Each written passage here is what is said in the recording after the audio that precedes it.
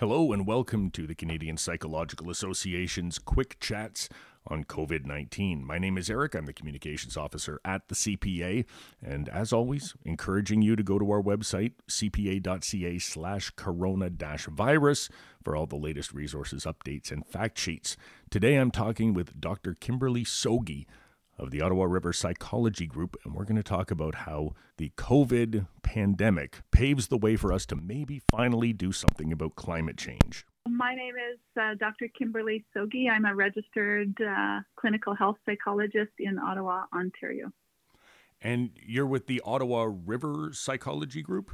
Yes, I have a professional background working in hospitals, so I've worked as a clinical health psychologist in Alberta Children's Hospital and Peterborough Regional Hospital, and I was the chief of psychology at the Royal Ottawa Healthcare Group before I went into private practice, and I founded the Ottawa River Psychology Group, which is psychologists and psychotherapists focused on kind of the third wave family of psychological interventions like acceptance and commitment therapy, DBT, mindfulness-based and compassion-based approaches. I saw that you guys recently hired Adam Kingsbury. Yes, Adam was, he did his first clinical practicum with me and really liked the ACT and contextual behavioral science perspective.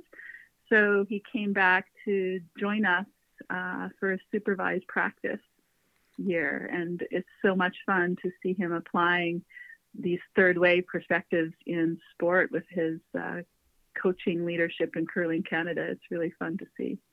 Yeah, his dad was my boss for a long, long time. And no way, yeah, really? Yeah, and back in the radio days.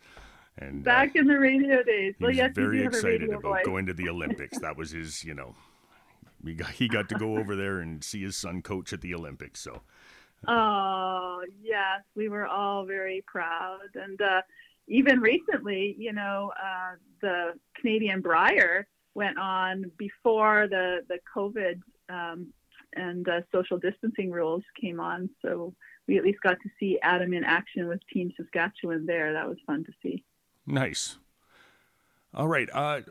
What I want to talk about more than anything, because, I see online that you are quite active, I would say an activist almost, when it comes to a lot of social issues and particularly climate change. Right. And I'm hoping that this pandemic and that the isolation we're experiencing and all the measures that we're taking to slow down the spread of COVID-19 are in a way an opportunity to model similar behavior going forward when it comes to other gigantic crises like climate change. Yeah, absolutely.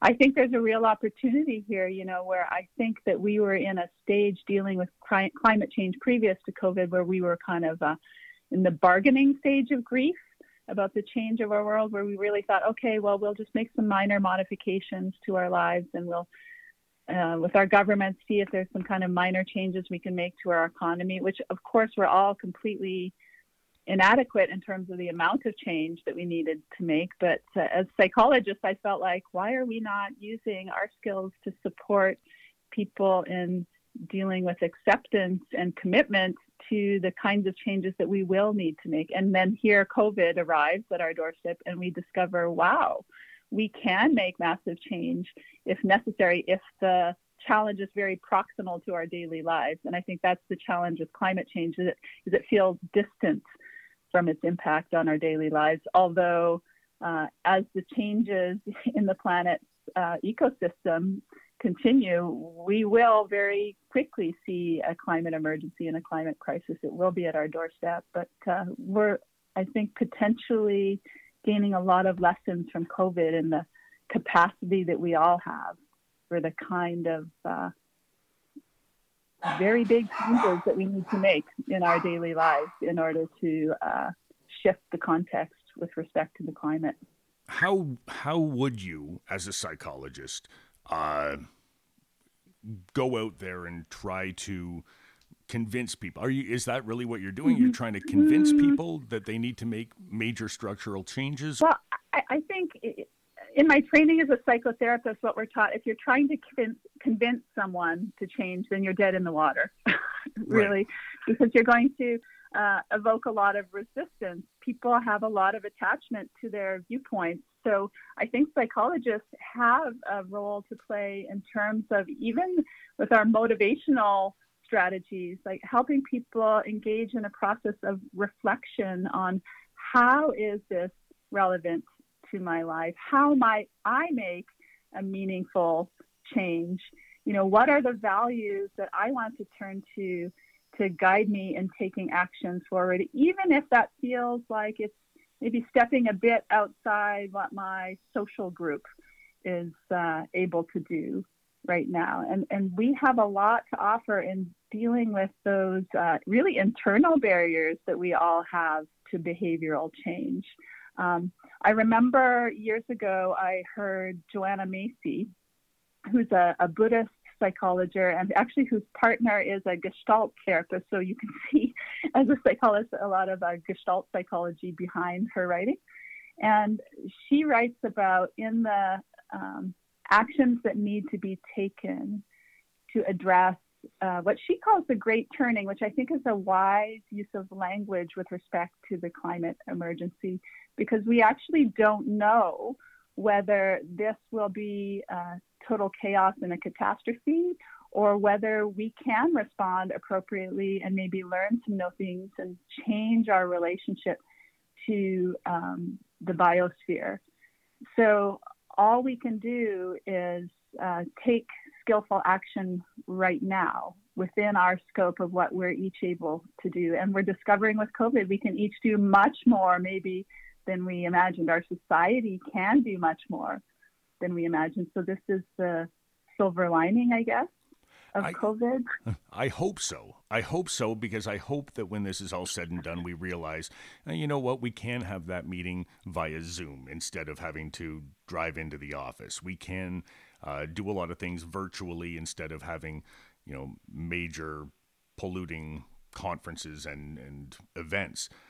But at the same time, sometimes worries me because I see that more people today are booking cruises than were before the pandemic hit. Right. Well, it is true that under stress, people do tend to turn to their previous coping strategies, even if they did not work. Right.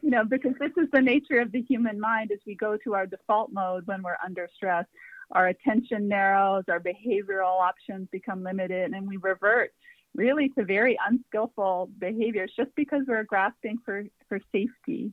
So I think a couple of the lessons that we can get from COVID is that our safety doesn't necessarily come from all the external things that we thought were our safety. Like most of us have a lot of attachment to going into work and our career being a certain way. Well, guess what? That's being radically interrupted, both how we work and whether or not we work. Our economy, it has to be this way in order for me to be safe. Well, look at what our government is doing. It's really redesigning our economy in response to this new situation. And I don't think that we will go back to the old ways entirely. But this is a psychological effect of crisis. Is very often people revert to their old strategies. But there's always an opportunity. This is what I say in therapy to people. When there's an intrusion of an old pattern, this can be good news if you can have the right relationship to that old pattern intruding. Because when an old pattern intrudes, it's hot, it's malleable. That is the time when you can actually overlay a new pattern on top. You can begin inquiring into what am I resisting here by engaging in this old pattern. So that's one of the gifts of COVID. But I think the other gift might be is this awareness of our profound interdependence on each other. We really realize, wow, I'm totally dependent on the people who bring groceries to my door. So it's upending the hierarchy in a way that these are the most important people in my world right now, is people who can help me find groceries, or friends who can help me find flour. There isn't flour. Right. So these are really challenging some of our habitual assumptions, which I think is a good thing. It's very uncomfortable. But we can reorient to connections with each other and to challenging our old assumptions potentially. But it is a scary time, you know, as the old character I've been told in the Chinese culture for crisis has symbols of both opportunity and danger. Right. So this is where we are right now. Yeah, it really is. And I think even more so than, you know, certainly we're realizing, you know, how important the person at the grocery store is, the guy who picks up the garbage, the, you know, all of these people who work on the front lines in one way or another. But I think also we're sort of seeing ourselves in a global sense more than we would have before, right? When this was just a problem in China, it was easy to dismiss it. Oh, you know, they're having a problem. Now everyone is having the same problem. And what we do affects what happens in Italy and France and, you know, Bolivia, Absolutely. right?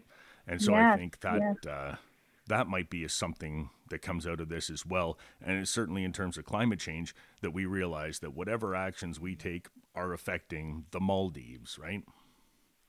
Absolutely right. And it's that sense of connection and belonging that I think is really important, that we know that if we can see, you know, something is happening over there or to other people or to a group that our mind perceives as an out group, then it's actually quite easy for people to be cruel or indifferent to suffering.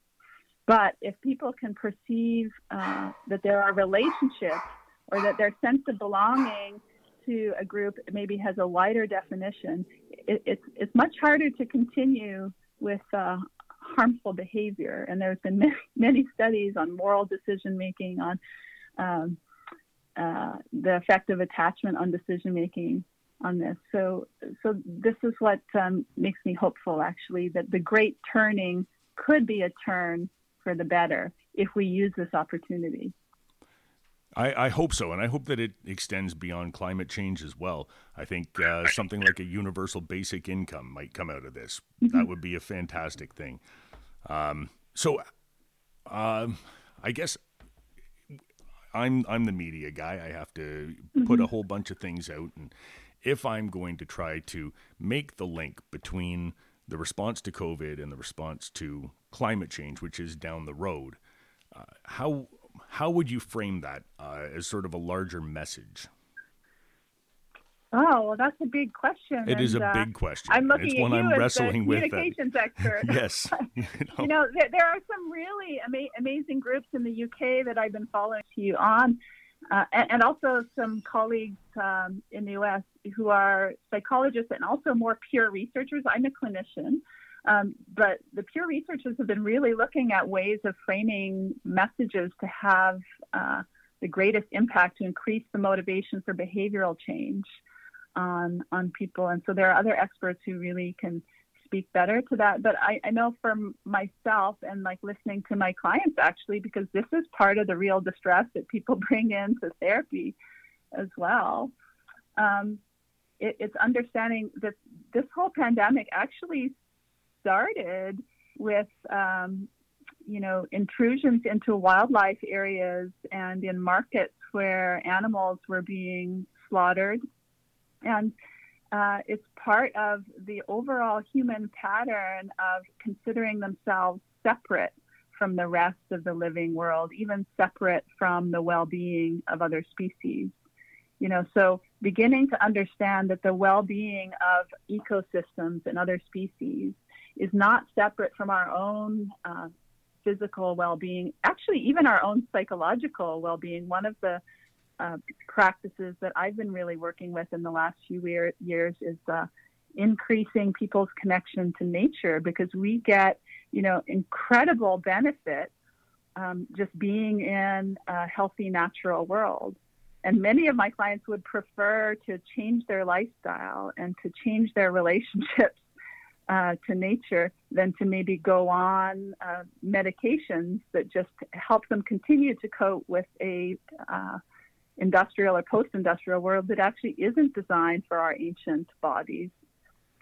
So I think people are becoming more open to looking at how can we redesign our daily lives to create more well-being.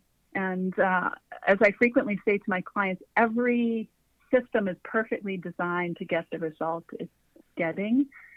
So we have to even examine this current crisis, the pandemic with COVID, as part of a system. How are we designing our lives, our food systems, our economic structures so that they're producing this crisis of dis-ease in the world? And that is not just physically with COVID, it's also psychologically and socially. You know, there are statistics on suicide rates increasing, which doesn't make sense in the Western world where we have so much, so many riches and so much physical safeness. Why would there be an increase in suicide? So I think we need to step back and, just like I would with an individual client, invite reflection on how is the system designed to produce this result, you know, and drop judgment and drop finger pointing on different groups.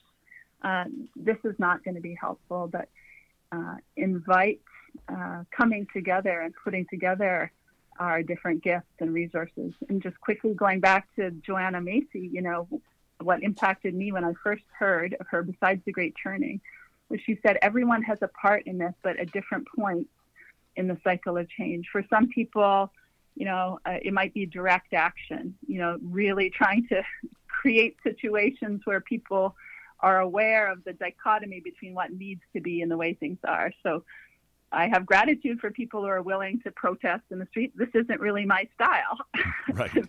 Psychologists out on the street, but I have gratitude that there are people who are willing to raise these issues in ways that provoke our reflection and questioning.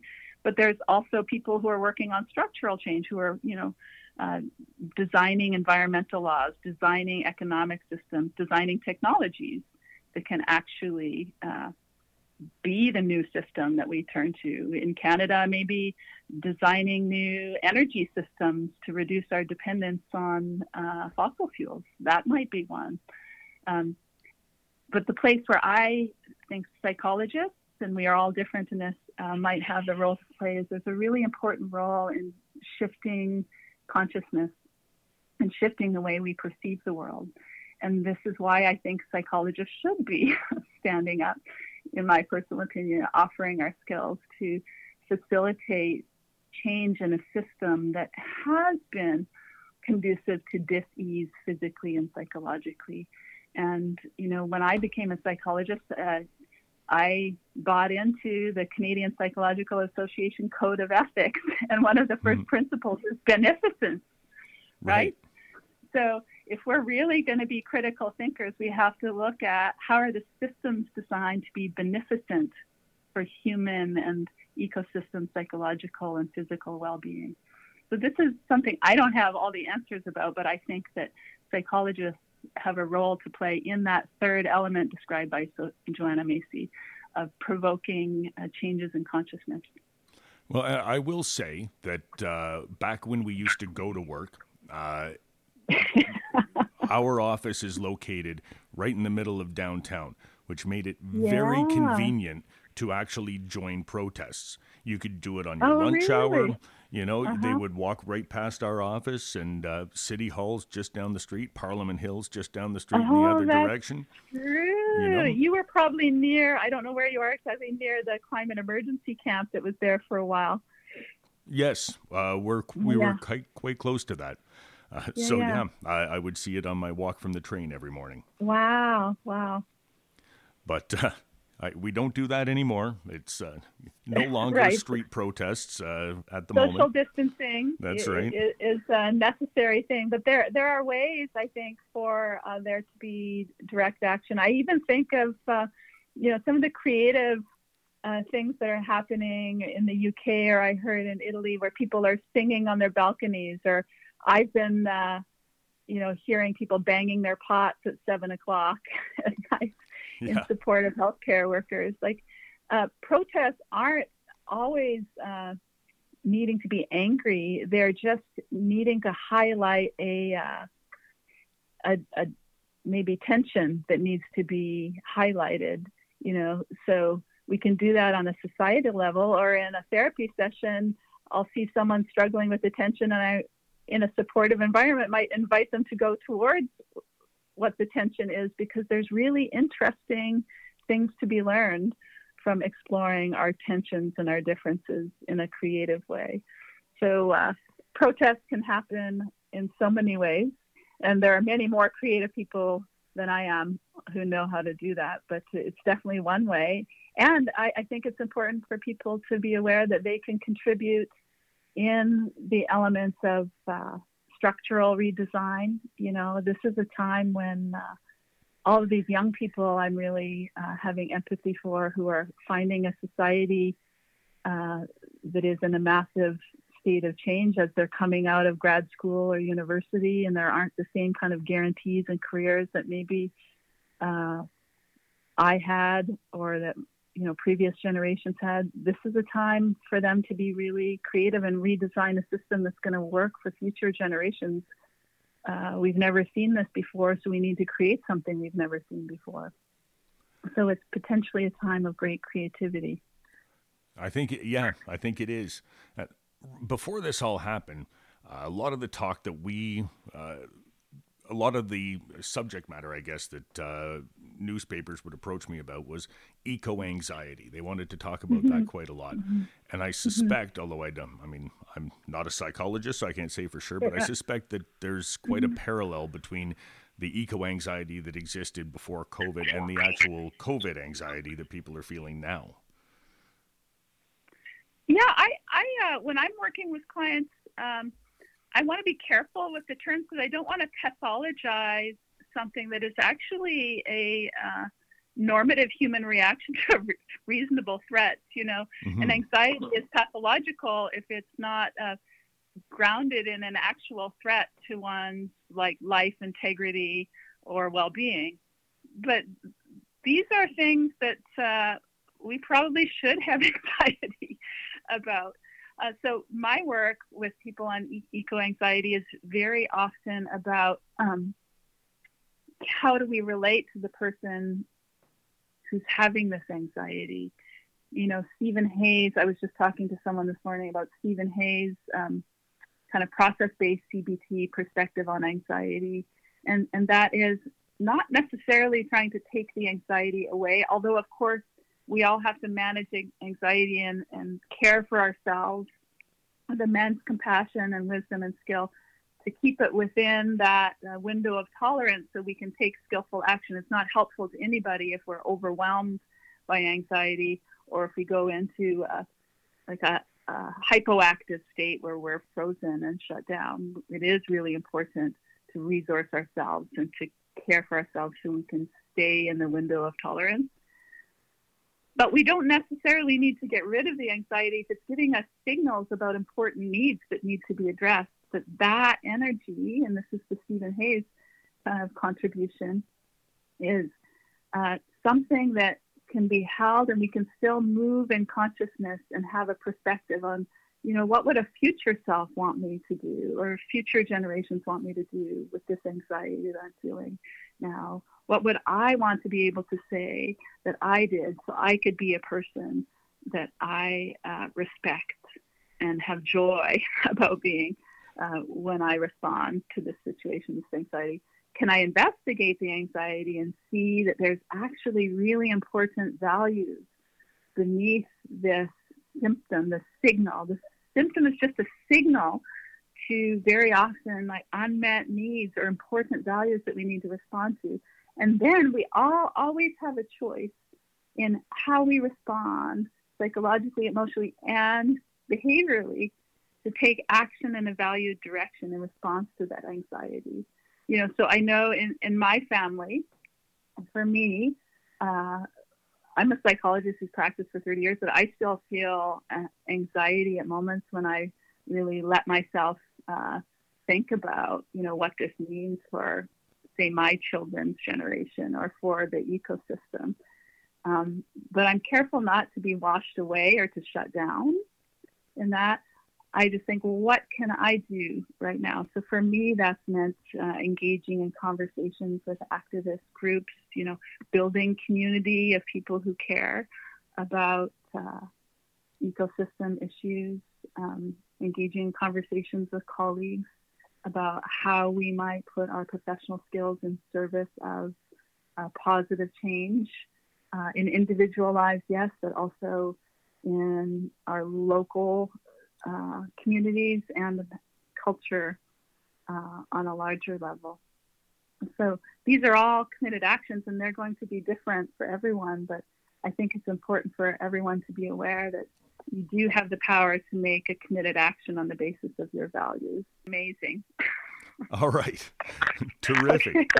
Well, thank you so much. And thanks for letting me get on the soapbox. I apologize for talking so long about these things, but I can get on rants, and I'm really glad that you're bringing this into the conversation. Well, I hope that when all this is over, that's the direction we go, right? I hope that we really focus on environmental concerns, because I think now is the best opportunity we're going to have in our lifetime. Exactly. Let's give it a shot and put what we have in service of that. Why not? Yes, absolutely. All right. Thank you so much. Okay. Take care. Thanks so much. All right. Take care.